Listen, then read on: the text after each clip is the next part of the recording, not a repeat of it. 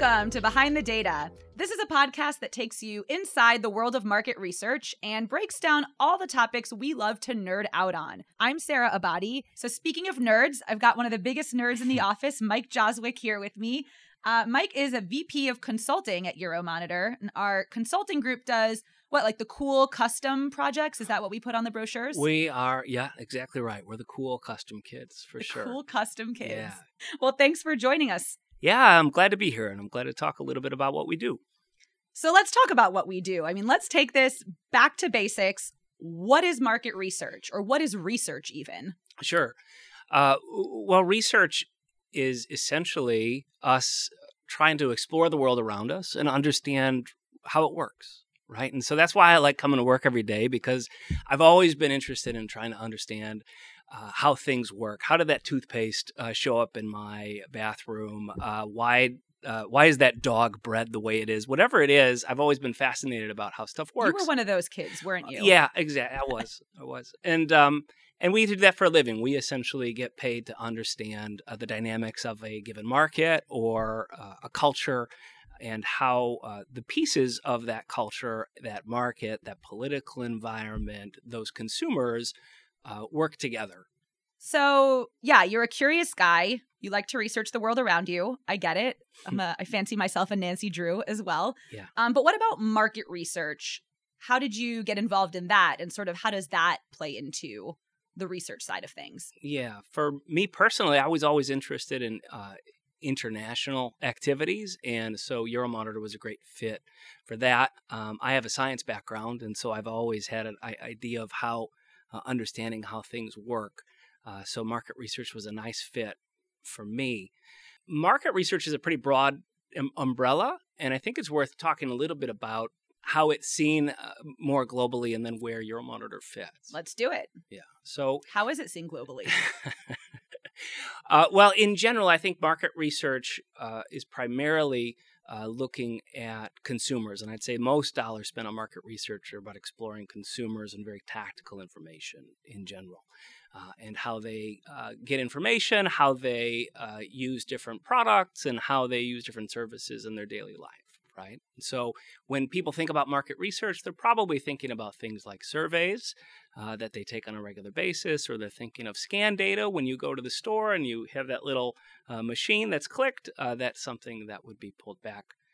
And that is a majority of the space. But those things tend to be very tactical in nature, and they're solving a very specific set of problems. There is another part of the market research space that's broader than that and a little more strategic in nature. And that is more likely where Euromonitor is going to play on a more consistent basis. And so those subjects have a longer timeline to them. They have a wider breadth, whether that be from a geography standpoint or from a topic standpoint in terms of the future. And so that tends to be where Euromonitor is playing more specifically.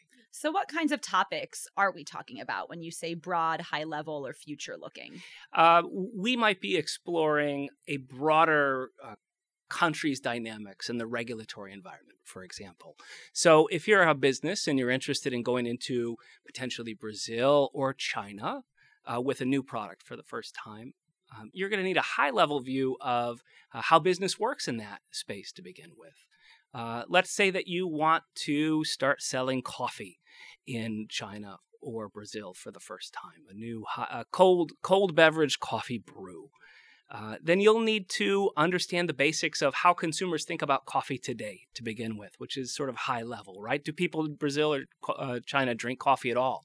Well, I know in South America they do. They do for sure. But yeah, you go to China, and obviously a place like Starbucks has dominated over time. But early days, it's a tea drinking culture, right? Mm-hmm. So where are the footholds there? Now that you understand that, how do you actually get coffee into or distribute coffee into more second or third tier cities, for example? Once you have that, how do you market coffee to those people? How do you understand what values they associate to that beverage? Maybe it's not a early morning wake myself up drink for the average Brazilian. Maybe that's something that's a special treat in the afternoon. Those are things that you need to understand as well.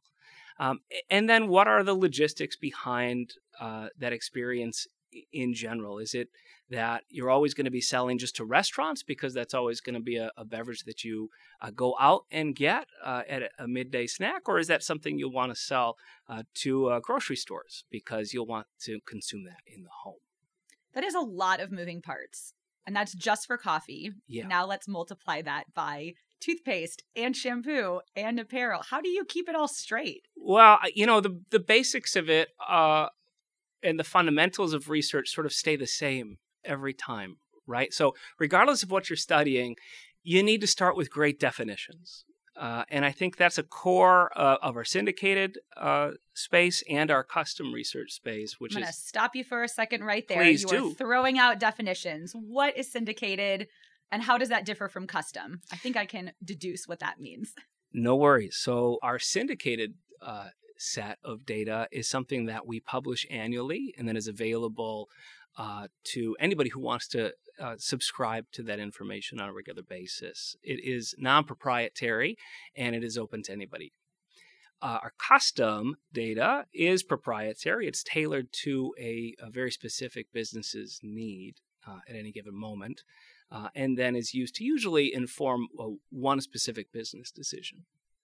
Okay. I have so many questions about this custom space, and we're going to get to that in a minute. Sure. But I am going to ask what might seem like a very obvious question. Why do we even need market research? Why is it so important? Because I feel like in today's age, there's so much information out there. I feel like I can Google just about everything I need. So why do we need market research? Well, let's just take your example of Googling something that you need. You're going to get thousands of results, Sarah, right? I do. And you do.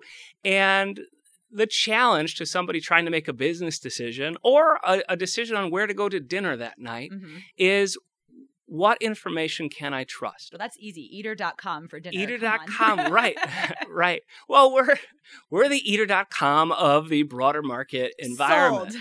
And why? Because we know who the great sources are, right? And we've built an infrastructure and a set of expertise that studies where the strongest sources of information are.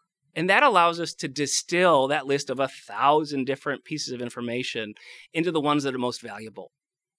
And if we've got a good set of definitions to start with, and we really understand the thing that we're trying to address for a business client, and then we apply our expertise to the collection of information, we can get to smart answers in a more rapid way. And it's important that we can do that fast, because it is very expensive and very dangerous to explore a concept, get a bunch of information, not really trust what's good or bad, and then make a business decision on it where you might build a new plant in a business, or you might invest millions of marketing dollars in a business. It's better that you are informed of the likelihood for success. And so that's what I think the core of market research to me is, giving people deeper insights on where to best invest in their business opportunities.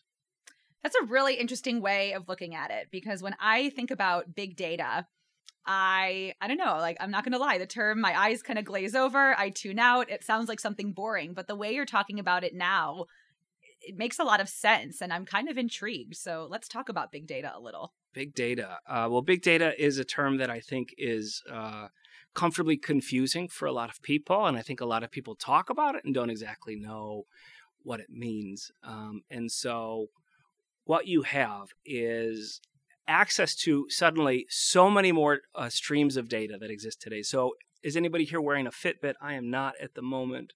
But I am not either. But the reality is, devices like that, or websites like Facebook, which is hot and in the news right now, are obviously collecting immense amount of information about consumers and what they're doing on a regular basis, and whether it's telling you, it's giving you some benefit as well. So yeah, I learned which Disney character I am. So exactly. That important and who is that? Are you Ariel or? I am. No, I'm a cross. I'm an Ariel and a Belle. Okay. Because I'm a brunette nerd that likes to read. That's so excellent. Belle at heart, but sometimes I defy my parents. So I guess I have aerial tendencies. That's good. Well, yeah, Thanks, Facebook.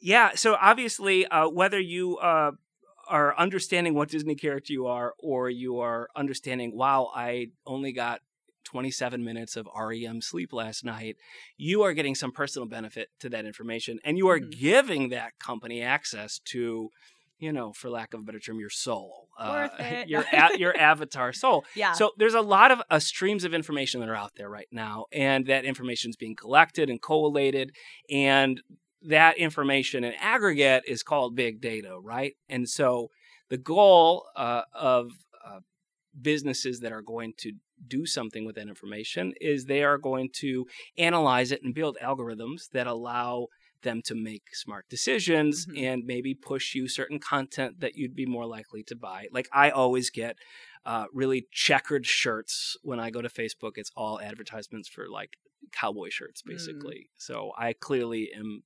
Mine is rosé and open table because I don't like to cook. Exactly. So they know us well. So over time, what you'll see happening is people will be using machine learning and advanced mathematics to build more sophisticated algorithms that'll be able to push things more aggressively to you that makes sense. Right? So it doesn't scare you. You sound really excited about this. I think in general, it can be very exciting. But what I think is happening right now is that there's so many streams of data, and they're still very disparate. They're not connected in any way. And so what you've got here is this proliferation of services that are offering one stream of data, and it's on a sexy interface that's really cool to look at. And so businesses say, all right, wow, that looks great. I can learn so much in a very deep amount about this one little thing. And there are 1,000 of them. And what we as market researchers, at least in the strategic market research landscape, do for a living is analyze those data points as best we can. And where we're most useful is when a client comes to us and says, I've got one data point that says X, and I've got one data point that says Y. Which one is it? And which one is it? Well, the truth is that we need to understand how data point X was collected and its value, and how data point Y was collected and its value. And then we need to make a judgment call on which of those is stronger or fit for purpose for the business decision that's taken. Big data is essentially going to create thousands of conflicting data points. And what we see already happening is that our clients are overwhelmed by this, and they need someone to distill that information, and they need someone to say, what is trustworthy? And so I think it is an opportunity for the market research landscape to essentially use these tools, understand them, but understand what their best use case is. And certain sets of data on a retailer and certain sets of data on consumer habits, those are useful to make certain tactical decisions, but they shouldn't necessarily be combined to make a big, broader strategic decision. Sure. And so in general, I would say that what you'll see over time is that we're still in this upswing of this proliferation of many, many more products and services that'll keep growing out of big data.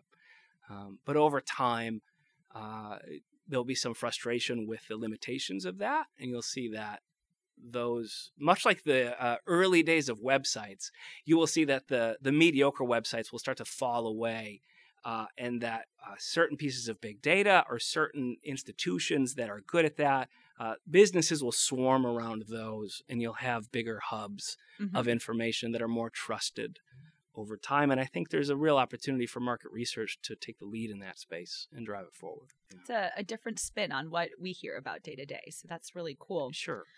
So whether it's big data, I mean, is that where the custom research comes into play around things like that? Or I do want to touch on custom research. You piqued my interest there, and I want to hear about what you do exactly. Sure. So what I do can best be defined as juxtaposed to what our broader organization does. So our broader organization publishes millions of data points on 34 different industries on a regular basis. And we do that on an annual basis, and we keep building industry knowledge, and then also On top of that, layering in macroeconomic information to understand demographics and how old the population of Japan is today, or the rising disposable income of Ghana tomorrow. That is a wonderful basis, or a huge playground for us in terms of a strong, consistent, ever-expanding data set. And a client will buy that to help inform their decisions. But sometimes that data set doesn't go far enough for a client. So we, in the custom research space, will talk to a client about their business objective and maybe that gap in the information space that they have. And we'll fill that, essentially. And that might be just using our own system and going 2 levels deeper on a certain subject. Or it might be exploring a totally new topic, just using the same methodology that we typically employ. And so the methodology is the same, whether it's syndicated or custom. And the methodology is pretty simple. It is gather as many secondary inputs as exist out there in the market space today. And pieces of big data are coming into that space more regularly. Okay, so gather what's out there first. Next, talk to people that understand the subject that you are exploring, right? So there are experts in any field, and the best way, the fastest way to get information is to go speak to those individuals. And so we do a lot of primary trade interviews with people who have knowledge on a given subject and can tell me in great detail how to get what the best way to get coffee into a tier 5 city in China is. Right? And one conversation with an expert like that can be worth 1,000 conversations with a consumer that has no idea how they got that cup of coffee in their hand. Everyone has an opinion, right? Exactly. But our job as researchers is to weight that opinion next to somebody else. We are always benchmarking and weighting the value of a given piece of information. And so when we take that secondary information and then we take those primary trade interviews and the inputs that come back from that, then what we do is we assess the inputs that have been given, and we look to essentially distill them down into actionable insights for our client, and essentially give them recommendations on what to do next. And what to do next can be next month, or it can be over the next 5 years, or it can be way further out in the future. What does the breakfast landscape for millennials look like in 2027? Avocado toast forever. Avocado toast forever. I just saved you so much time. Thank you. I appreciate it. Your input will be evaluated later. And weighted very low on the priority list. Exactly. So you say our clients. Who are these people? Who are these companies hiring us for research? Are there any cool projects you're allowed to talk about? Can you kiss and tell? Like, how secretive is this? I signed an immense number of NDAs that mean I can't straight kiss and tell, but I can certainly give you some ideas. Primarily working with corporations, a lot in the fast-moving consumer goods space, so stuff you'd see in a grocery store. We are also working in the services categories as well, so we're working with big banks. We're working with food service operators. We're working with travel and tourism players. And then on the flip side, outside of the corporate space, we're working with academic institutions. We're working with NGOs, governments, and associations that are championing certain causes or certain industries and driving growth in those spaces. So what's fun about our job is we get to work with just about everybody who has an interest in exploring a subject, and that subject can be the impact of jihadi terrorism on the rights of women in the workplace in the Middle East, or it can be contact lens opportunities for dogs and cats in Japan. It can really... Contacts for dogs. Yeah. I mean... I have another show I want to do just on that topic. Both have been done by our group, and so... Again, it's always worth remembering that the through line of a good market research project is define what you're trying to explore, make sure that you understand who has that information, which is typically, if you're doing a custom research engagement, scarce. It's not easily Googled. That's why they enlisted your help, right? It is, yes. If everything was Googled, I would have I would be doing something else. Okay, so contacts for dogs and cats sounds pretty obscure to me. Is that the weirdest topic you've researched? Oh, and if man. not, what is? We've done a couple really weird projects, and we've also bid on a couple of jobs that are fascinating. They're both, now that I think about it, I guess some of the weird ones for me are the pet category. We're scheduled to do a project very soon where we'll be looking at the opportunity for cloning cats and dogs, and What? in the United States, and what consumers would be willing to pay to clone Fluffy or Minka in the future. And I am an avid Real Housewives of Beverly Hills watcher, and I can tell you there is a market for this, and it's all on Bravo. It is crazy. And right now, I think the average cost of that is like 40 or 50 grand to do that for a dog or a cat. But this company wanted to invest in R&D that would allow them to get that to a lower price point. Yeah. So cloning animals, that's what you're going with. Weirdest topic. That is the weirdest Standing topic. But like, there's so many fun projects that we get to do. And I think we're not going to limit you. Tell us. Well, like, I think I love the projects most where we get to explore culture. And I think one of the huge benefits of working at Euromonitor is we are constantly doing projects in 100 countries at any given time, right? So I liked one that we were doing very recently where we were looking at Eastern European countries and the impact that big box retailers like Walmart or, Aldi or bigger supermarkets and convenience stores, what their impact was on the society at large.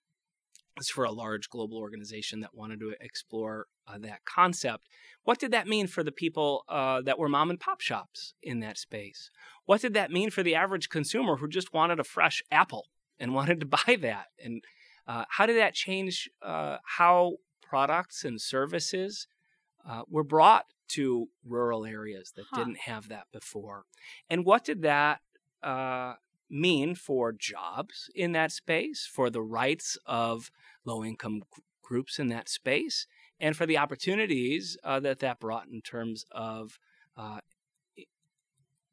foreign investment, essentially? And so being able to tackle topics that big and that far-ranging and their impact on so many different stakeholders is something that's fascinating and something that, again, is just all grounded in the basics of fundamental research. I think fascinating is the perfect word. I'm going to be very honest with you. I had no idea, like the very real life implications that a lot of this research can have. You're talking about jobs, how people buy food. I mean, it's niche, it's complicated. This is great. And the other thing that's fun about working with like-minded people who are always infinitely curious is, honestly, the stories, whether they be about toothpaste or about, the rise or fall of travel agents, all those things, I think, are just about the way that people, usually in the form of businesses, are communicating with each other and how cultures are constantly clashing and making new and wonderful things. So I love this. I feel like we're Q and we're helping James Bond, like being equipped with the most knowledge and ready for the best idea. We are very much Q to the James Bonds of our world. Yeah, for sure. Yeah, I'm going to be honest. I know my place. I'm never going to be the Bond. Me neither. Me neither. I'll stay in the background and just tell them where to go. Well, Mike, thank you so much for joining us and shedding more light into market research, how it works, and maybe how some of us see its impact day to day and didn't even realize it. Yeah, thanks for the time, Sarah. It was a fun discussion. And thank you all for tuning in to this episode of Behind the Data. We hope you're just as curious as we are and will continue to listen as we dissect data, research, and everything in between.